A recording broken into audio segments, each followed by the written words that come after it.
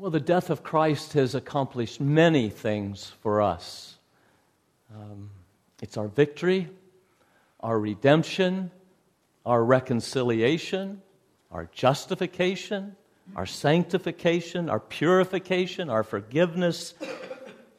The cross is like a cut diamond that no matter which way you turn it, it sparkles with new luster.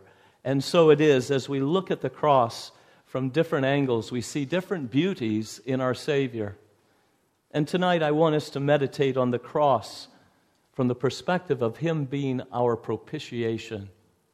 We just sang, Christ drank God's wrath on sin and then cried, "'Tis done.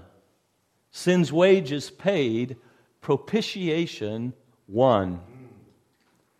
Now, this is a Bible word that is missing in some of our newer translations or relegated to a footnote, as in the NIV, but it is a word we need to know as God Himself uses it in Scripture to describe for us what the death of Christ has done for His people. The most basic idea behind the word to propitiate is to turn away wrath. Propitiation is what Christ did on the cross then. He turned God's wrath away from us by taking it upon Himself. And so by suffering God's wrath, He pacified God's wrath that stood against us. So you can't even begin to explain propitiation without mentioning the wrath of God, because it is the turning away of God's wrath. That could be why some of the newer versions don't like the word propitiation.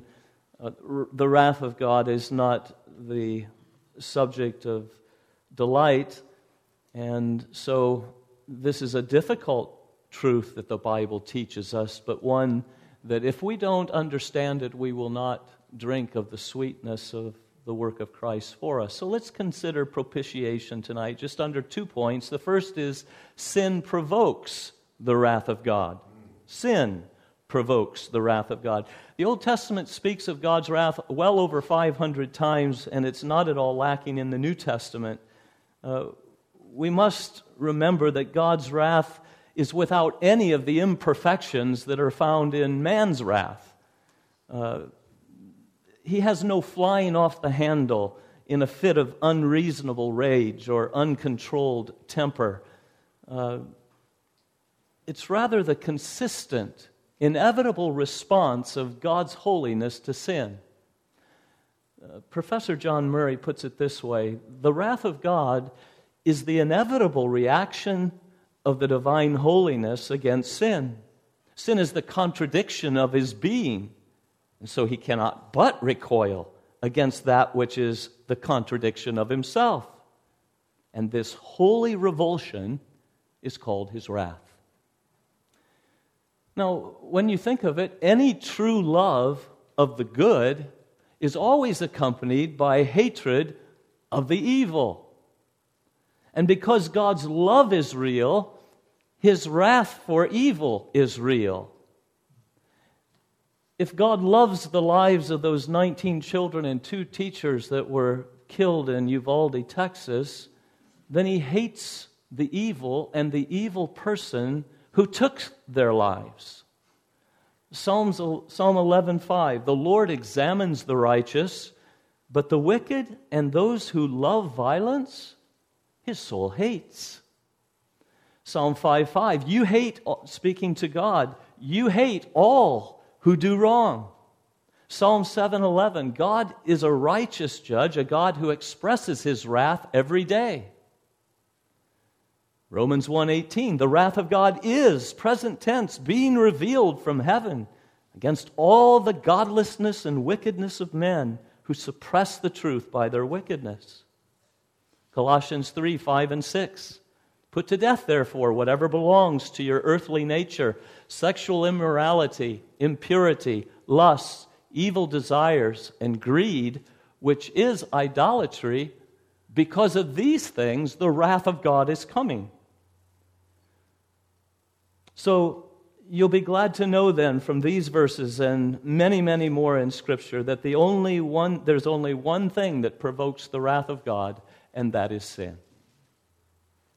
Evil of any kind. So if you're without sin, then the wrath of God has nothing to do with you, and it's not a concern of yours. But it is a concern of ours because we know that the Scripture teaches we all have sinned and come short of the glory of God. And so this does point out, as we saw this morning, the greatest problem that we have. It's our sin against God, and it's a problem because sin provokes His holy wrath against us. If there's no wrath in God, then sinners are not in danger, and no one really needs salvation at all. But the truth is, His wrath is as great as the fear that is due Him. Psalm 90 and verse 11. So it's sin alone, evil alone, that provokes the wrath of God. That's the first point. The second point is this: there's only one thing that pacifies or propitiates the wrath of God against sinners. If we have any idea of how offensive our sins are to a holy God, then the thing that amazes us is not that our sins provoke God's infinite wrath, but rather that there is actually something that can appease His wrath and turn it away from us. That's the really amazing thing. And it's not something that can appease His wrath, it's rather someone. He's a person. And John speaks of Him in 1 John 2:2. He says, if any of us sin, we have one who speaks to the Father in our defense, Jesus Christ, the righteous one, who is the propitiation for our sins. He Himself is the propitiation, the one that turns away God's wrath from us because of our sins. And then Romans 3:25 shows us God, the Father's involvement in this whole thing, that God presented Him, Christ, as the propitiation through faith in His blood. It was through Christ's bloody death in our place that God's wrath was pacified, but it was God the Father Himself who sent Him to be that wrath-pacifying sacrifice for us. Now, God's way of propitiating His own wrath was portrayed in the Old Testament to God's people in their tabernacle and temple worship, in the sacrifices that they had for sin. So the guilty sinner would bring this innocent animal without defect. He would lay his hands upon the head of the animal and confess his sins over it, symbolically transferring his sins onto that animal. And from that point on, the animal was treated as the guilty one, and the guilty one was treated as the innocent one. The animal was killed and sacrificed in the place of the guilty, and all in order that God's wrath might be turned away from the guilty one, who by sin had stirred up that wrath and provoked it. Well, I say that was set before the Israelites every day. Morning sacrifice, evening sacrifice. They brought their own sacrifices. God was telling them the one way by which the wrath of God could be pacified. And then Hebrews 10:4 makes clear that it's impossible for the blood of bulls and goats to take away sins. No animal blood could ever placate the wrath of God against the sinner. God was just using the sacrificial system to point their faith to the coming Lamb of God, who actually could and would turn aside God's wrath by His own death on the cross in their place. But here's the thing. Old Testament Israel began to think of their sacrifices as automatically placating the wrath of God. So they sinned with a high hand, careless, and then they thought a few blood sacrifices should appease God's wrath. There, we've taken care of it. We've got bloody sacrifices to give Him, and that will automatically placate His wrath. Well, God sent His prophets to tell them otherwise. Turn to Isaiah chapter 1. like to look at this doctrine of a propitiation through the eyes of Isaiah, the prophet. And here we see Israel thinking, well, we can propitiate God's wrath with our animal sacrifices, no problem. And the book opens with God charging Israel with their rebellion against him. Verse 4, he says, "Ah, sinful nation, a people loaded with guilt, a brood of evildoers, children given to corruption. They've forsaken the Lord. They've spurned the Holy One of Israel and turned their backs on him." These were the things for which the Lord's anger was burning against Israel. And Israel's response was to think that they could just appease the Lord with their animal sacrifices. And God says, think again. Verse 11, the multitude of your sacrifices, what are they to me? I have more than enough of burnt offerings and rams and the fat of fattened animals. I have no pleasure in the blood of bulls and lambs and goats.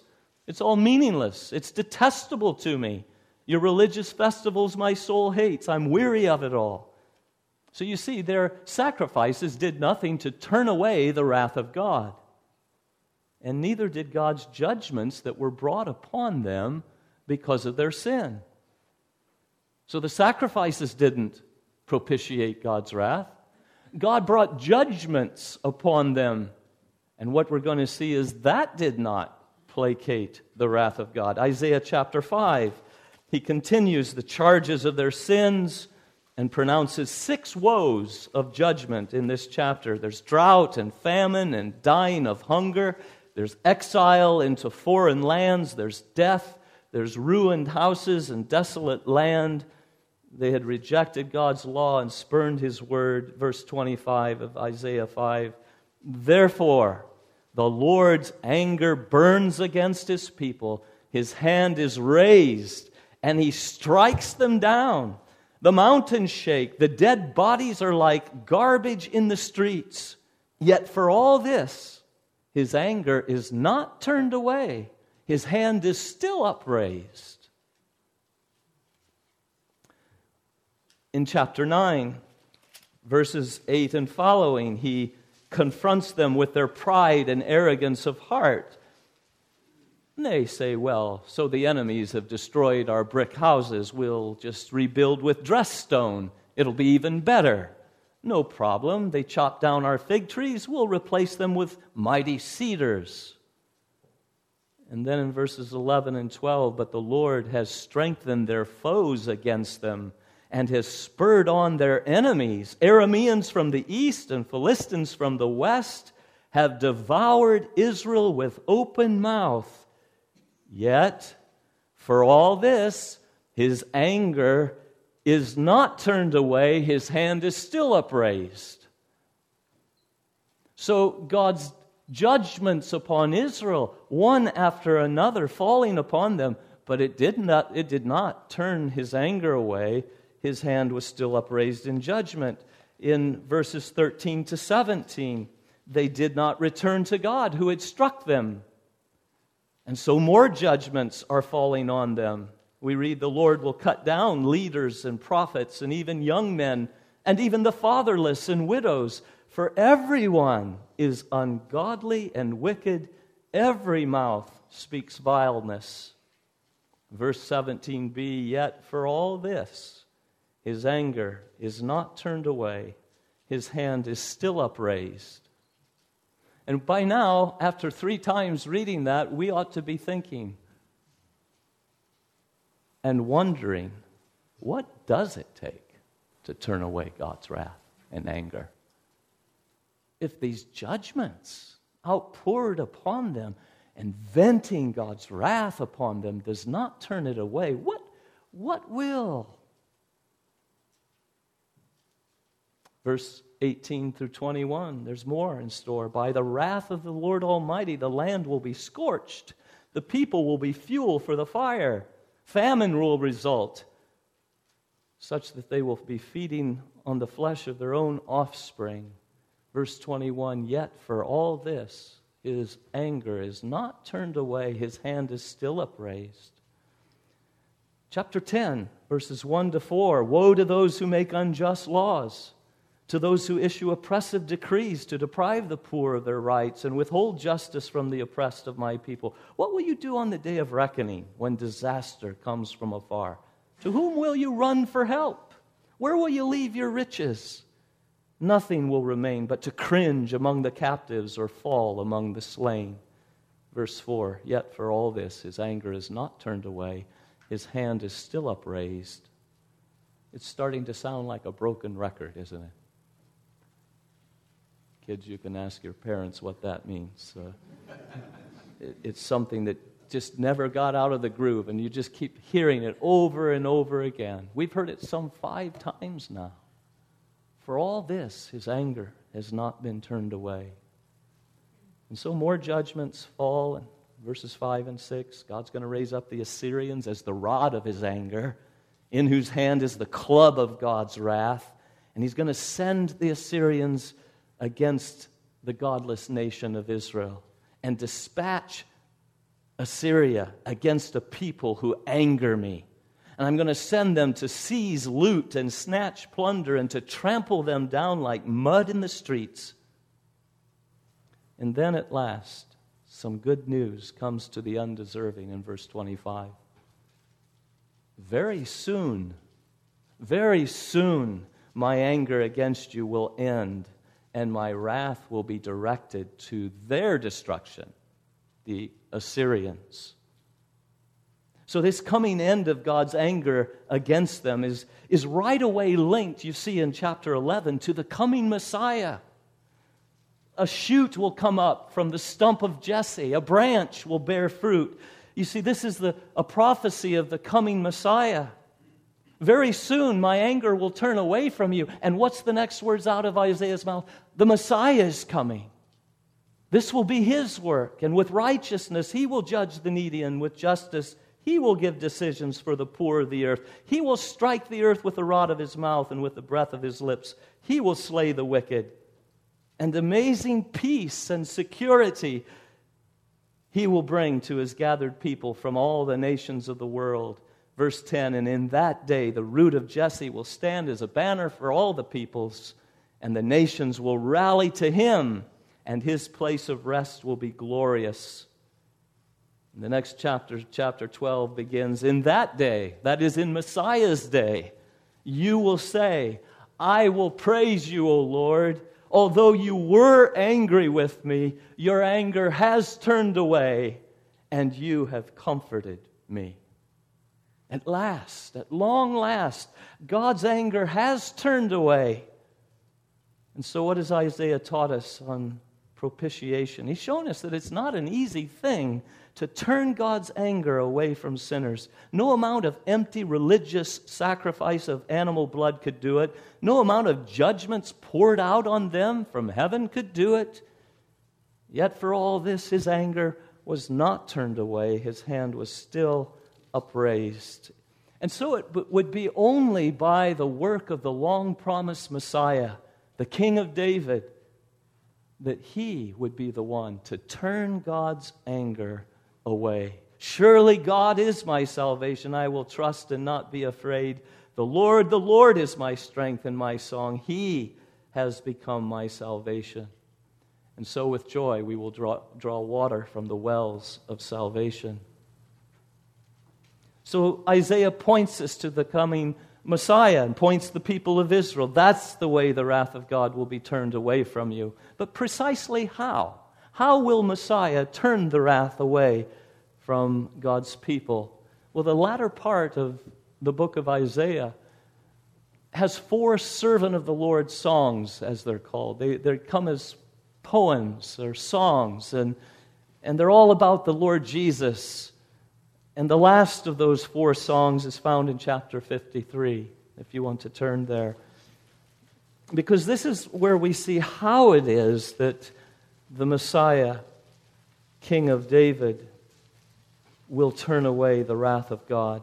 It's the suffering song, the suffering servant song. And he says in verse 4, surely he took up our infirmities. Remember the one thing that provokes the wrath of God? It's our sins. And surely he took up our infirmities and carried our sorrows, yet we considered him stricken by God, smitten by him, and afflicted. He was pierced for our transgressions. He was crushed for our iniquities. The punishment that brought us peace was upon him, and by his wounds we are healed.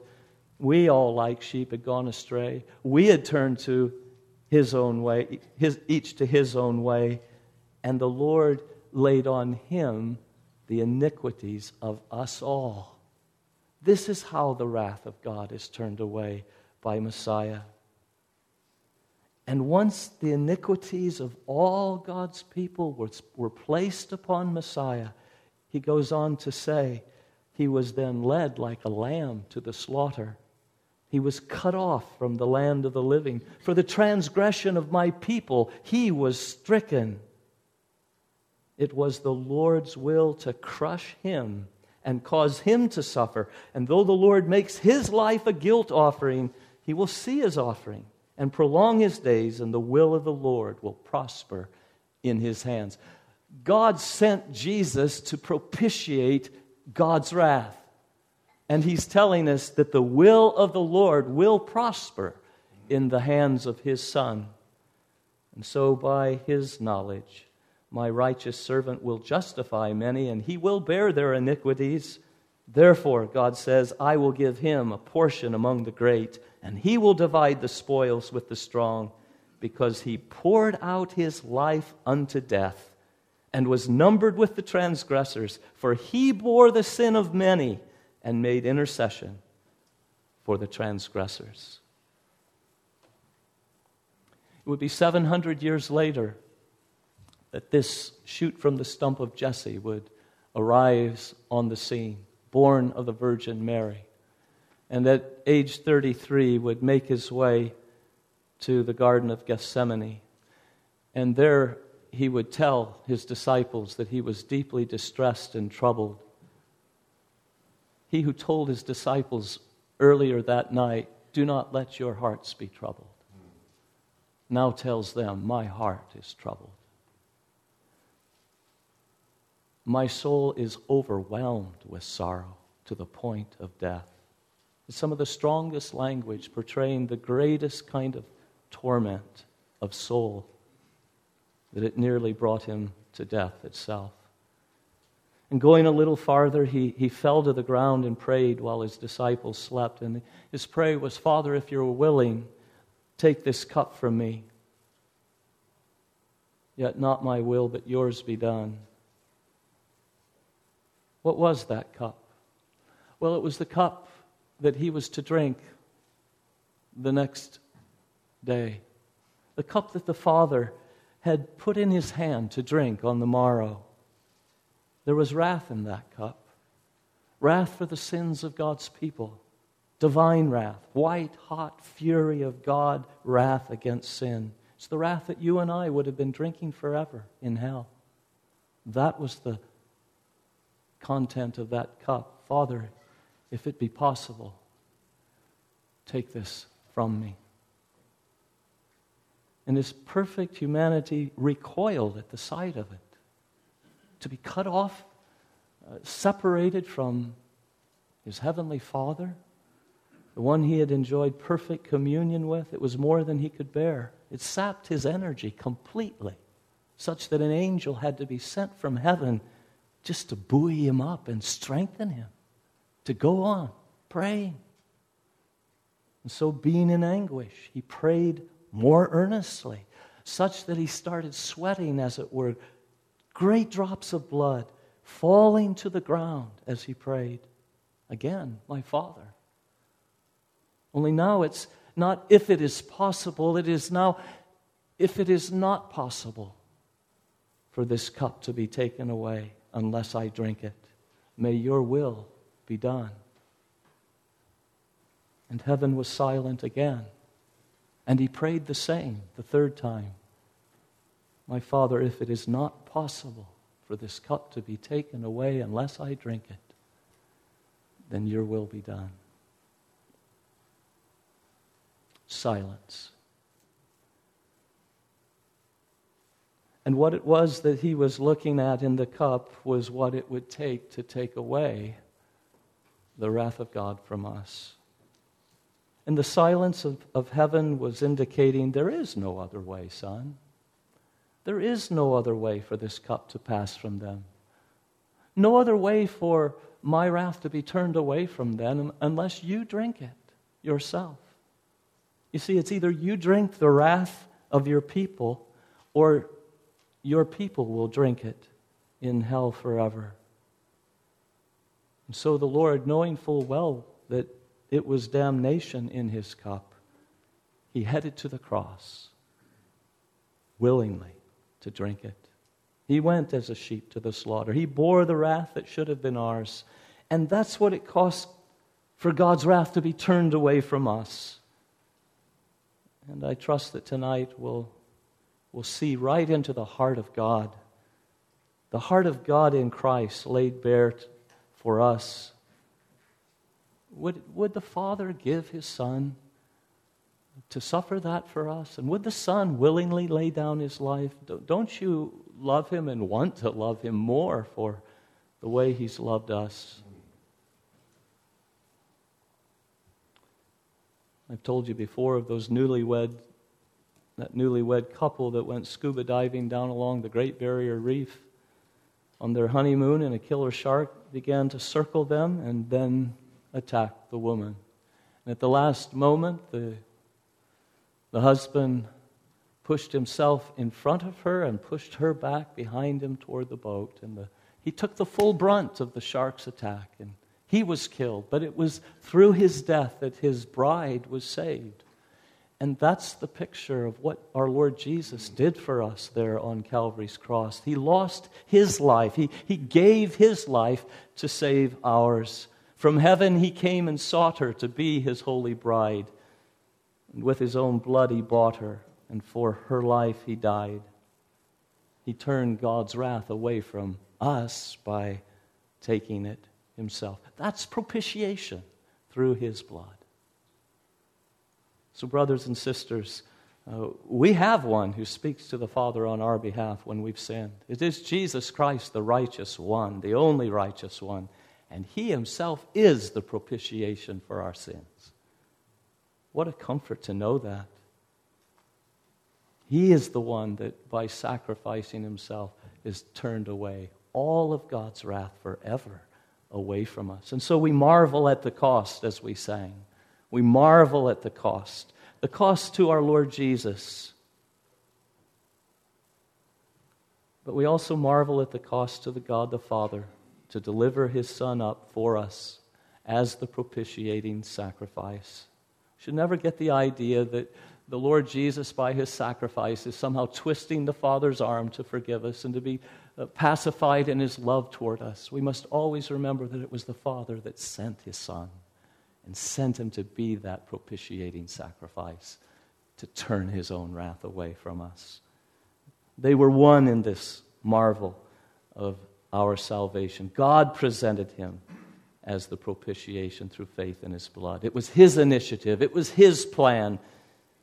And it came at no small sacrifice to the Father to crush his own Son that he perfectly loved. Well, notice it's through faith. He says in Romans 3:25, God presented him as the propitiation through faith in his blood. It's through faith in his blood that this work of propitiation is applied to us. It comes to every believer because of their faith. They put faith in Jesus, and this work of propitiation is counted theirs. And so God is just and the justifier of those who have faith in Jesus. And he's willing to receive all who come unto him through faith in his Son and what he did to accomplish their salvation. And so at the end of John chapter 3, that chapter that begins with Jesus' evening conversation with Nicodemus, that chapter ends in verse 36 with this promise: whoever believes in the Son has eternal life. There's the free, sincere offer. Whoever you are, if you trust in the Lord Jesus, you have eternal life. But the verse doesn't end there. Whoever believes in the Son has eternal life, but whoever rejects the Son will not see life, for God's wrath remains on him. Remains on it. We are all born into this world with God's wrath on us. And the only way that we escape that wrath is by faith in the only one that could propitiate and pacify that wrath, Jesus and his blood shed for us. What a promise, but what a tremendous consequence to just rejecting the Son, to have the wrath of God remain on us. And to have it remain on us, as you know, remains forever. And there would be no end to that wrath. If that wrath is on the unbeliever at death, it will remain on him for all eternity. And so here we sit tonight, and as our faith is in Jesus, that wrath is no longer remaining on us. There is therefore now no condemnation, no damnation, no wrath. If you're outside of Christ, get into Christ tonight. And then, dear family of God, this is what we remember tonight in the Lord's Supper, that there was wrath in his cup that he drank, that there might be none in our cup for all eternity. We'll drink from that well of salvation, those living waters forever and ever. He drank it willingly for us. Let's love and sing and wonder, and then let's offer ourselves up afresh to him, to love him who first loved us.